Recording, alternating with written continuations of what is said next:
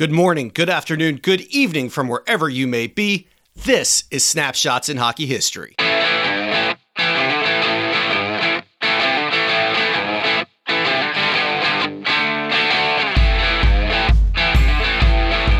And welcome to another episode of Snapshots in Hockey History, where we relive the hockey highlight reel. My name is Brett Small. As always, just a friendly reminder, Snapshots in Hockey History is a listener-supported podcast brought to you free of charge every single Monday and Thursday at 8 a.m.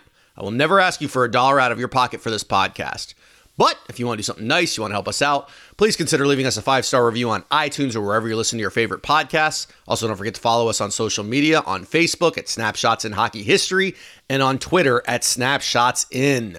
I'm a little more awake this morning than I typically am. I fell asleep last night, so I didn't see the end of the Sharks game, the Sharks-Blues game. So you at least get an attentive Brett this morning, as opposed to the last few weeks where I've been half asleep, recording this at like 4 a.m. At least it's a little bit, it's still 4 a.m., but I'm at least a little bit more awake. But man, we had some controversy last night. I wake up to see my phone blown up with text messages and Twitter messages. Can you believe that the officials got it wrong? Can you believe they screwed up? And I don't know if I've ever really talked about this on the show, but I do have a little bit of a background in officiating hockey. I did officiate at a decent level. I worked in the Southern Pro Hockey League for a little bit. And I have several friends that are in the American Hockey League and various leagues. So I'm familiar with the officiating side from the official standpoint, which I think is unique. Once you've done that job, it kind of gives you a different perspective than what you might have from just watching it at home. At least in my opinion, it gave me a different perspective. And the officials did screw up last night. They screwed up. There was definitely a hand pass, but I don't blame them and say that this was what cost the St. Louis Blues the game. I think what cost them the game was the NHL rulebook. There's a big issue that hand passes are not reviewable, which doesn't make sense to me. In fact, in my opinion, the NHL should just go ahead and change the rule altogether and say any goal in overtime should be reviewable. I don't think it would be that hard either. It's kind of a catch-all. Right after the team scores the goal, the officials, all four of them, go over to the box. They watch it on the instant replay just to make sure it counted, and then call it a night. That way we don't have issues like what we had last night, because the bottom line is officials are going to make mistakes. In fact, every single game, players make more mistakes than officials do. How many passes do we see missed? And checks do we see missed? That's how goals get scored, is when people make mistakes. So officials are no different. They're going to make mistakes. I just hate for them to be the scapegoat for a team and for fans to be upset with them because they were just doing their job and they made an honest mistake. That's the official in me saying this, so I guess take it with a grain of salt, but that's just how I feel about it. Anyways, awesome feedback on part 1 of our interview with Roman Vopat. We're back for part 2. During part 1, we covered all of the trades that took place. Still can't get over how many he did. We pick up part 2 right where we left off at part 1 when he was just in his coach's office, breaking down in tears and was heading to the Philadelphia Flyers. If you're a Flyers fan, you'll love this interview. He talks about Eric Lindros, Keith Jones, playing in Maple Leaf Gardens during the last season when the Maple Leaf Gardens was used. It's great stuff on this. We'll go ahead and cut to that interview now. Here's part 2 of our interview with Roman Vopat.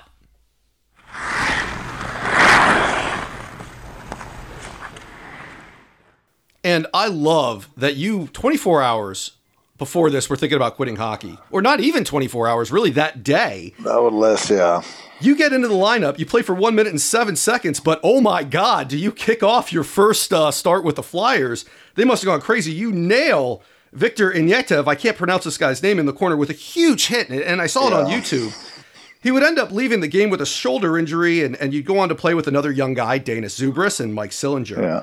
What do you remember about the Flyers-Pittsburgh rivalry? And here you get thrown right into it and you contribute. Well, it was so happened so quickly. I get to the Pittsburgh Arena and, I have meeting here, meeting there with Roger Nielsen and Greg Ramsey, and Greg's shown me some video how their style, how they're playing. It's just everything happened so quickly. So I was overwhelmed, So then you sit there beside Eric and John Leclerc and Michael Renberg, and you're actually thinking to yourself, holy Christ, I'm on a team with these superstars. Okay, I have an opportunity to be part of something big here in Philadelphia, and I cherished it, and it made me happy. Finally, I was happy sitting on a bench with those guys it actually made me happy. And then I didn't play the whole game, and I remember 2 minutes left, Roger Nielsen tapping my shoulder. He says, "Oh, we got to give you a shift so it counts." So he puts me out there. My legs are dead. I haven't have a shift in the whole game, and you got only 2 minutes left. So we're winning the game, and I remember I got a puck before the red line. I'm dumping it in the corner. Ignatieff is going to get it, and I says, "Well, I better finish the check." And that was just actually, that's funny you mentioned that. That was his first shift too. So he's going for the puck. He's probably cold too.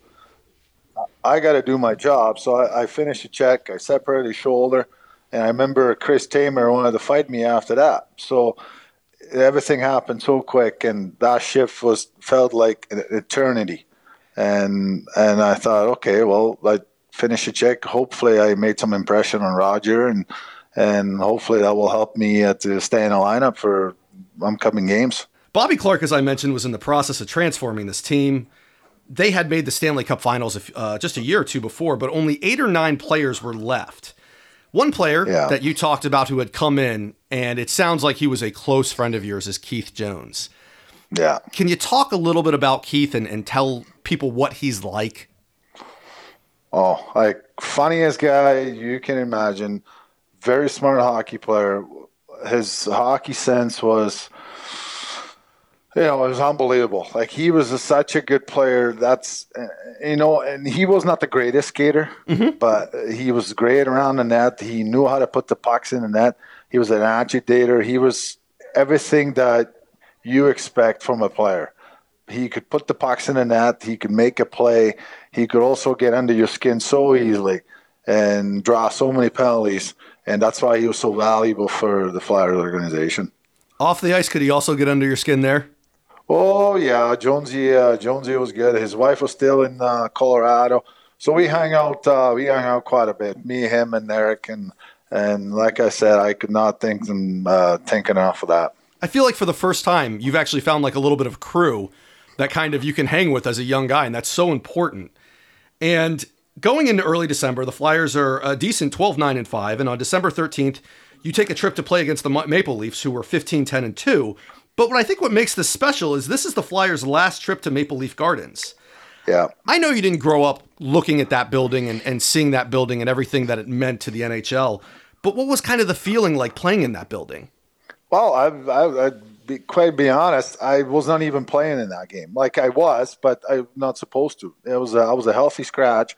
So I skipped the team meal. I said, well, I'm going to go for sushi. So I went downtown Toronto, went for a sushi, and then during that time, Philly and Tampa made a big trade. And it was Michael Renberg, Damon Lankow in exchange for Chris Gratton and Mike Sillinger. Chris Gratton, Mike Sillinger, yeah. So I got back to the hotel, and they were saying, where are you? We were trying to get hold of you for the last 2 hours. I go, well, just went for the sushi. I says, well, you're in. I go, I beg your pardon? Yeah, says, yeah, you're in. You're playing. I just had, I ate sushi for crying out loud for a pregame meal. So, got to the rink, got dressed, never been in Maple Leaf Garden ever. So this was my first time. And like you said, Flyers, that was the last game that Flyers would play in Maple Leaf Garden. And I enjoyed that time tremendously. That was unbelievable. Like the ceremony and everything was great. I think I got into a fight with, I'm not even sure. I might get in a fight with Chris King that game. I believe it was. So, like I said, everything worked out perfect. And that was one of my greatest moments. And we talked about that trade that kind of took place as Bobby Clarke is really transitioning the team. What did you think of Bobby Clarke? Did you spend much time with him? Did you chat with him at all? No, but he called me in his office. I don't remember exactly after how many games, and he says, "Okay, well, you're here to stay. I'm going to put a little bit of less pressure on you. You're here to stay. You're going and find a place." And that finally, chip came off to my shoulders. I could relax a little bit and just concentrate on hockey, or I could unpack my stuff out of my suitcase, and just finally I could just relax and become a hockey player again. On December 22nd, a few weeks after returning to the Flyers, head coach Roger Neilson reunited the famous Legion of Doom line, which included John LeClair, Michael Renberg, and team captain Eric Lindros. You saw these guys up close, and you played with Stastny, you played against Gretzky, you've played against so many players, so many good lines.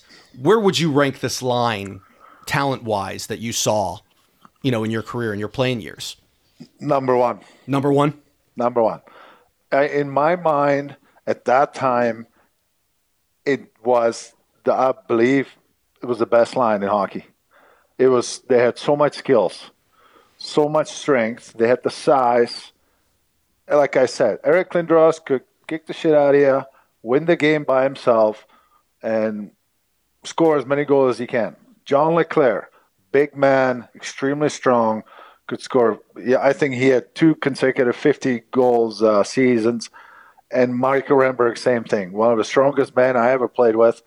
Fast, could put the pucks in the net. I think they had everything. They had the skill, they had the size, they have the strength. I think there was the most dominant line in hockey. And you'd been with the team now for a little over a month. So where do you find your place in the team? We have that dominant line with the Legion of Doom line. Where do you fit in with everybody and on the ice?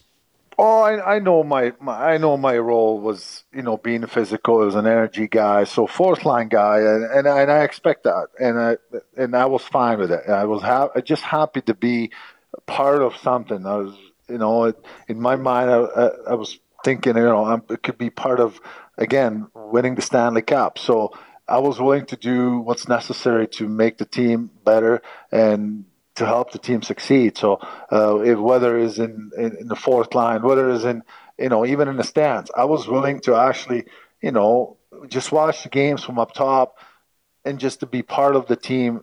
That made me happy. And for first time in a very long time, I was actually happy, and I was happy to play the game. Heading into January, Bobby Clarke had brought in 10 new faces since that prior spring. Given that you'd already bounced around a bit, are you concerned and kind of scared that this guy's not willing to, or he's willing to trade guys? Could that be me again? Well, you can, if you start worrying about that again, then you're concentrating on something else other than play the game. You got to control what you can, and that's all on your own performance. And like I said, I try to bring maximum I could every day in, day out, and wait for my chance to play. And when I did play and, and get some opportunities, I want to make my best of it. So whether I play 3 minutes, whether I play 11 minutes, I want it to be best 3 or 11 minutes of my career. So I couldn't really worry about if I'm going to get traded again. Those are the things that you can't control. And if Bobby Clarke decides to trade me, well, then that's the way it is. And I was happy. I was fortunate enough to stick around to the rest of the year with the team, and it made me a better hockey player, made me a better person. The team was red hot at this point, posting a record of 6-0-5 during the prior 11 games. Unfortunately, around this time, though, Eric Lindros suffered a concussion in a game against the Calgary Flames. I know you were close with number 88, and I feel like there's a lot said about him, some good, some bad. Your experiences sound like they were nothing but good. Yeah. Set the record straight, though. What's he like off the ice? I agree with you. There were some good things, some bad things said about Eric. I have now one bad thing to say about him. He brought me to his home. He tried to help me as much as he could. We hung out quite a bit because he was a single guy. I did not have my girlfriend back then there with me yet. So we hung out quite a bit. And for anything I accomplished in that organization or from that moment forward, I got to give him a credit for quite a bit. He was a good mentor on the ice, off the ice, and he worked with me after practices on the ice, around the nets, just try to show me some ropes, and he was fantastic to me. So I have now one bad thing to say about him. Sounds like an awesome, just older brother almost. And I've got to ask, the fan in me has to ask, he's at the height of his career. What is Eric Lindros' house like at this time? Oh, beautiful. I mean, I'm picturing this awesome condo or something like that. No, he lived with. He was actually with where the most guys live. I think he lived in Voorhees, New Jersey, and then Dave Babbage lived right beside him. Eric Desjardins lived down a couple streets down from him. Old Samuelson lived there just down the street. So they live in the neighborhood of where our practice facility was, and his house is for bachelor was immaculate. Oh my God, that's awesome to hear. It sounds like it was a real community as well, Yes, yeah. So it's clear that he's a little OCD and likes to keep things clean. We talked about concussions, and this is such a huge topic nowadays. Yeah. Eric had suffered one. At the time, did people, and I don't even know if you'll have an answer for this, I always knew that if you got a concussion, you got your bell rung, it wasn't a good situation. But how did people in the league feel about concussions then? They didn't at all. I don't think they knew concussion happens, but they didn't. No, and again, if you have a concussion, I think you have to be treated, I know now, by neurologists. You can't, right. Back then we just had a trainer, and trainers give you a smelling salt and says, how many fingers I have? 4 or 5. Okay, well, you're good to go. That's just the way it was. And I recall back then when I was in LA, I got knocked out by Dollywood, and that was Tuesday, and I played a game against St. Louis 2 days later. So really, did I want? And it's got a lot to do with players. I can only speak for myself, but if I have an opportunity to play even days, I played. I did not want to miss the shift. I did not want to be a healthy scratch, because once you miss a game and there's a scratch, somebody else could replace you in that spot, and I did not want that to happen. So I think back then, you got to put more blame on the players than the trainers. But I did not want to miss a game, not even a bit, not even one. No. Oh my God, especially for you. You're 19 years old. You've been bounced around a little bit, and you're looking for every opportunity you can to prove that you belong there. Someone tells you you're not playing, I would imagine you'd probably go nuts on them, because that's your livelihood. And I think people don't realize that. It's man, it's something I'd never really thought about. On January 12th, you finally have the opportunity to play against your brother, but you did say to me a little earlier ago, I have it in my notes, but you guys never did play against each other? Yeah, we played. I'm not sure if he played that game or he was scratched. Maybe he played, but I don't really recall it, because, I didn't really play a lot against Nashville. Sure. That time in Philly. But I remember we won the game, and I got an assist, I think, on Alexander Daigle's goal. But, I don't really recall if he played that game or not. There's a guy that I'm sure had plenty of pressure over his career, Alexander Daigle. First round pick, first overall, and never really kind of turned into the player that I think a lot of people predicted he would be. Do you have any ideas or thoughts of maybe why that didn't happen? I think his ego stood in his way. I think I think you might have not fought your brother against the Nashville Predators, but you had plenty of fights during this time. You fought Chris King, Dale Hunter, Grant Marshall.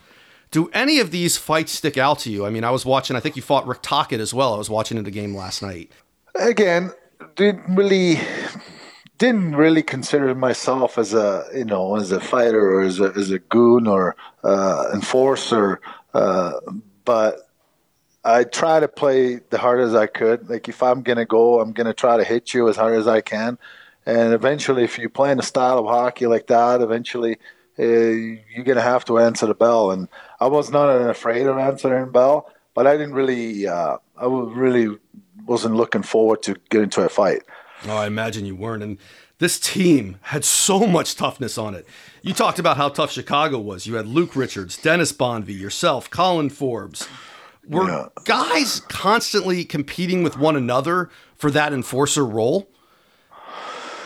No, and maybe that's why we never really had in Philly, never really had that year legitimate enforcer, and that's why Clarkie, I believe, bring in Craig Berube and bring Sandy McCarthy to make that fourth line legitimate heavyweight enforcer line. And that's when he bring those two in, I knew my ice time will shrink, or even I might be a healthy scratch.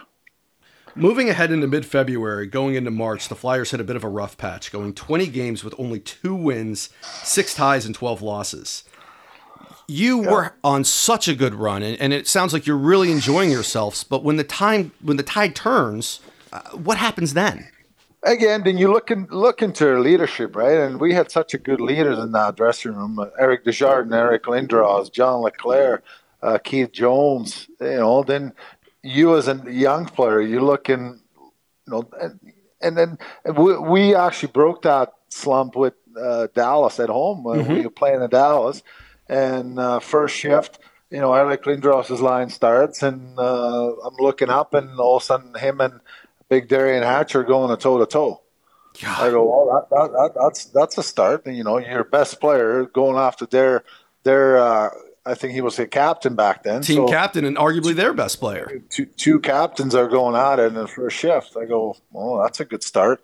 And so next shift, and I just got a tap from Roger Nielsen. And, I'm looking, and Grant Marshall's going in. I go, well, okay, well. And that's when me and Grant Marshall fight too.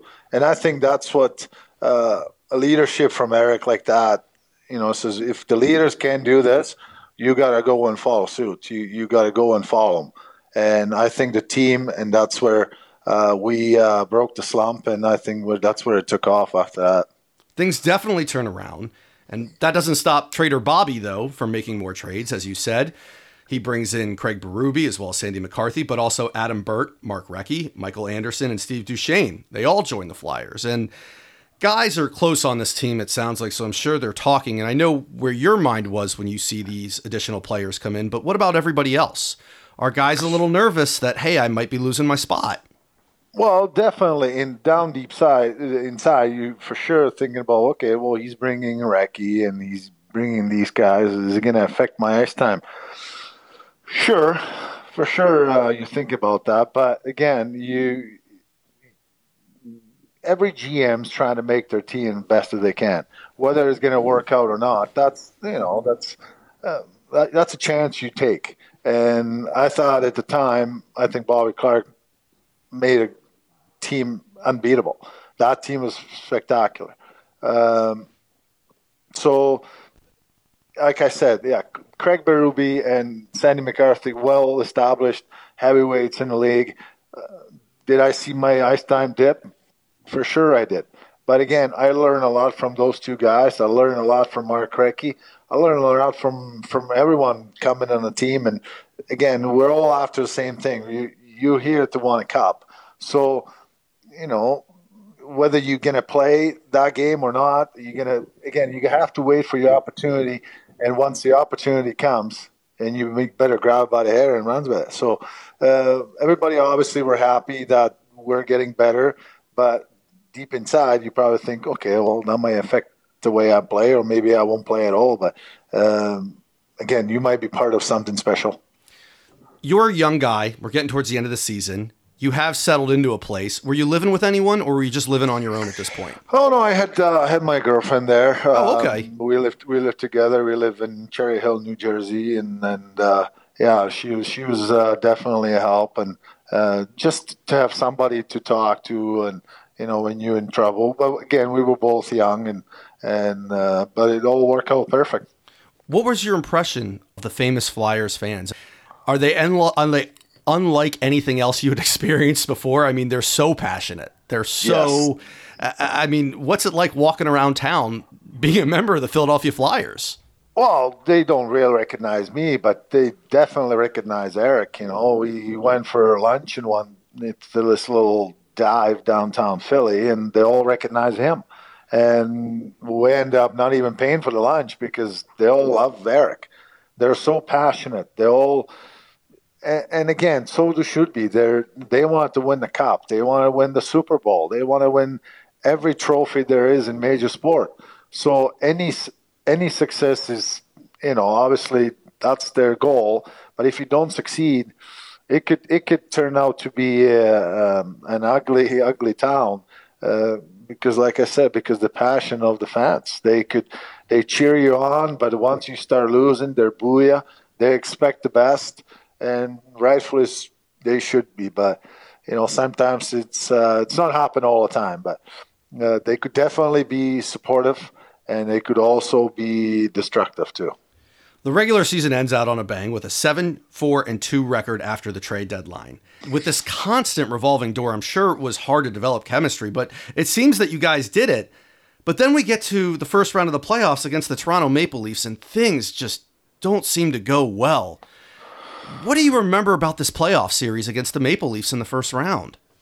I just remember that it wasn't good. It was quick, and our team was just dominated by Matt Sundin and the Toronto Maple Leafs. We were dominated starting from the goaltending position through the forwards, and we were just outplayed, outworked.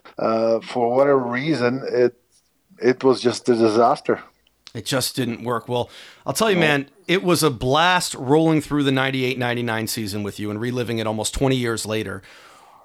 After this season, looking back, we just did this interview. In your career, I always ask guys, what do they consider themselves? You played for plenty of teams. Was your time with the Philadelphia Flyers your favorite in your NHL career? 100%. 100%. Yeah. 100%, yes. And do you ever get back or do anything with the alumni nowadays? No, I don't. But I still watch them. I'm still a big fan of Flyers. I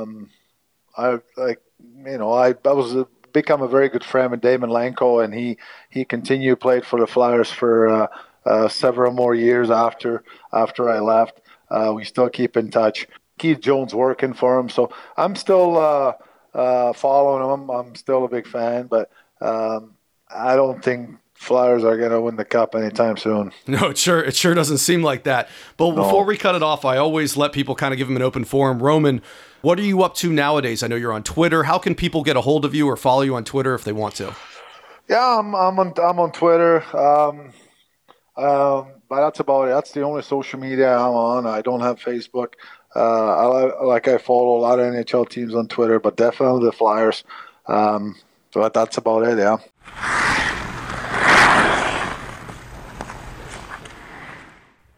Want to thank Roman again for coming on. Really enjoyed his story, really enjoyed his interview. One thing that was not included in the interview that we kind of talked about off air was why he didn't return to the NHL the next season. He actually had an opportunity to do so, but he got with his agent, they talked about it, and he thought it would make more sense to go to Europe. And Roman listened to his agent.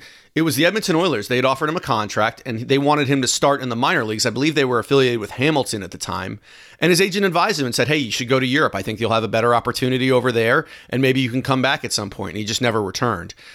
I think from talking to him that was a little bit of a regret. I don't think he really regrets anything from his career, but I think he sometimes wonders what would have happened if he stuck around, and I definitely wonder what would have happened if he stuck around. I mean, you look at it, he played for 4 different teams in 1 year, and once he got traded, played pretty well with the Philadelphia Flyers.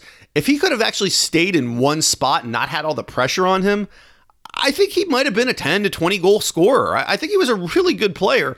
I just don't think the opportunities were right for him in the NHL, and he went on to have a great career in Europe. So anyways, thank you again, Roman, for coming on. Had a blast chatting with you. We're going to be back next week with another episode of Snapshots in Hockey History. So in the meantime, please check us out on Facebook at Snapshots in Hockey History, on Twitter at SnapshotsIn. Don't forget to check back for all of our archives for plenty of interviews.